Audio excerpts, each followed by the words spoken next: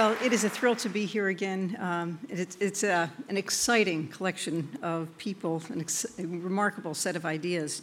And I have to tell you, it's a little daunting but also inspiring to follow two of my own personal heroes at this podium this morning. And I would say Professor Randall and Professor Spence's presentations give you just a glimpse of why my current job is so exciting. To be able to be around people like this who are thinking about the world in new ways is endlessly exciting, endlessly daunting, endlessly inspiring. And I'm going to come back to that juxtaposition of something being daunting and something being inspiring at exactly the same time. Now, because I had an opportunity in 2005 to talk about me, I'm actually going to talk about you today. And I'm happy to talk about me separately, privately, if you'd like, or in questions afterwards. But what I really want to focus on is something that I have been thinking about for many years, and I rarely get a chance to speak about it publicly, so I'm going to use this somewhat private occasion to speak about it.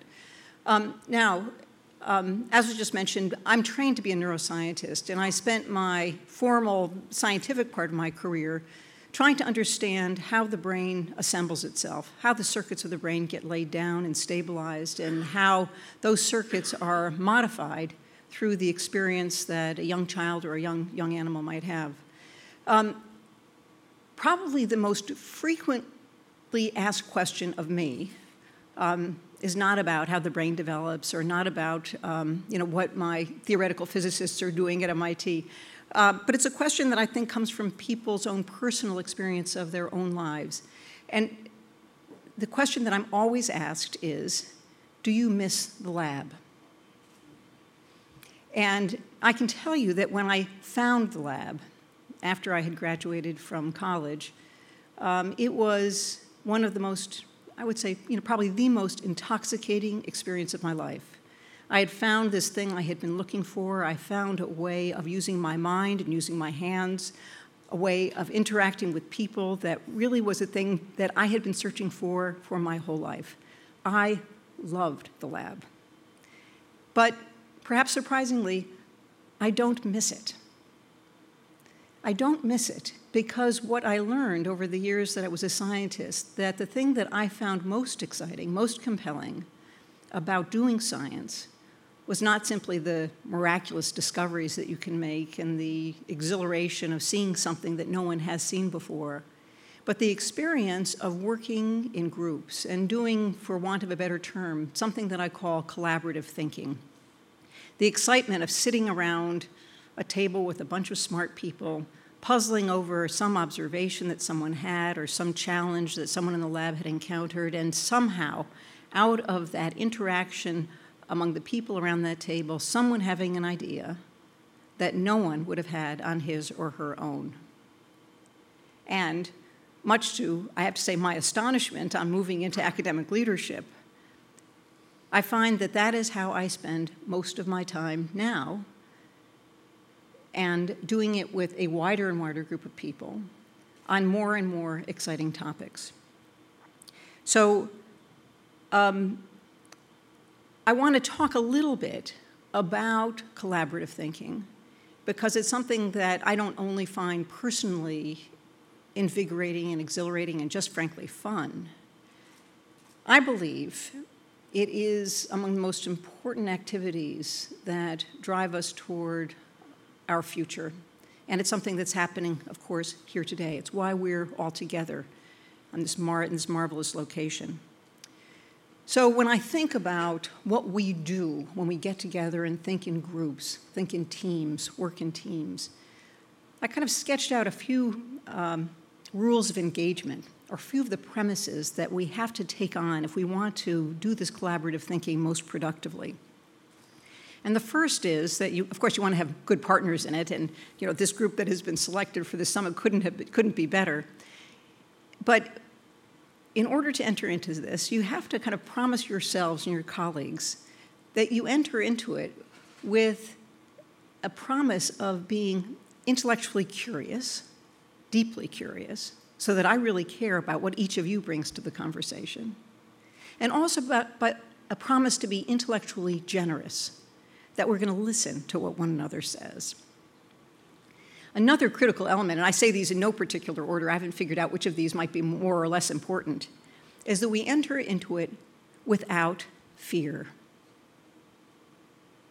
And I can say that quite simply, but you know as well as I the number of times you've encountered a new idea or met someone new or anticipating meeting someone new, and the thing that you find overwhelming is how daunting that seems. And I come back to what I said about my colleagues who spoke before, both daunting and inspiring. And so we have to approach these kinds of interactions without fear. We don't know what the product of these conversations will be. Another element that is, I would say, enormously important, increasingly important, is that you bring into the conversation people from diverse backgrounds. So diversity, there's a lot of talk about diversity as simply a moral good.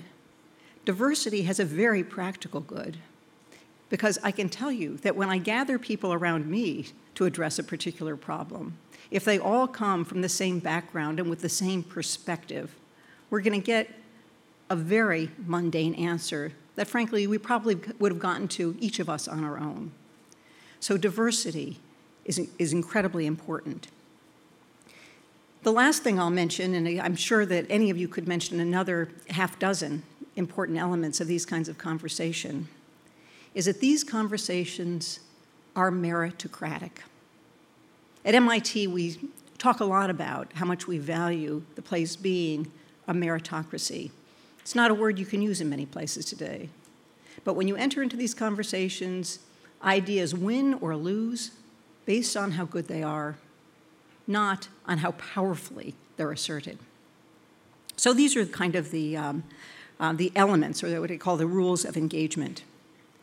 And I can tell you that I couldn't be more optimistic or more excited about our nation's and the world's future when I see what is happening today.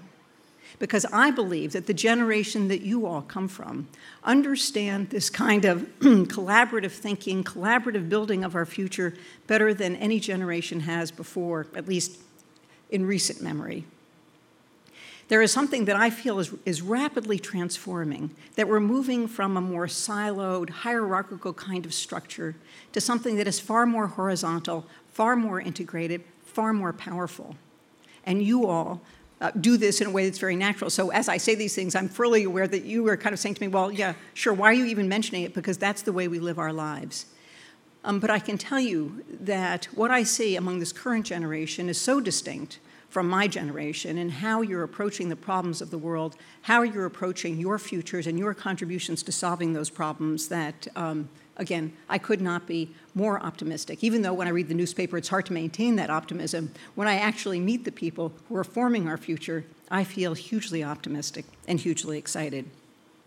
Now, these things, these gathering of people, it doesn't happen on its own. So this is not spontaneous. I would say that the entropic energy would drive us away from groups and out of communities and away from collaborative thinking. And so the convening of these groups is incredibly important. And I personally believe that that is one of the primary functions of leadership, is to be a convener, to be a listener, to be a synthesizer.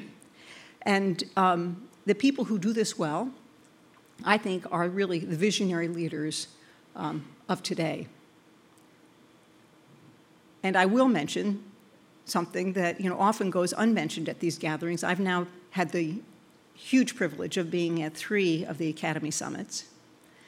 I want to thank Wayne and Catherine Reynolds for their visionary leadership in bringing us all together so that we can engage in this work of collaborative thinking, so together we can imagine a world that's better and brighter tomorrow than it is today. So I would ask you simply to join me in thanking Wayne and Catherine.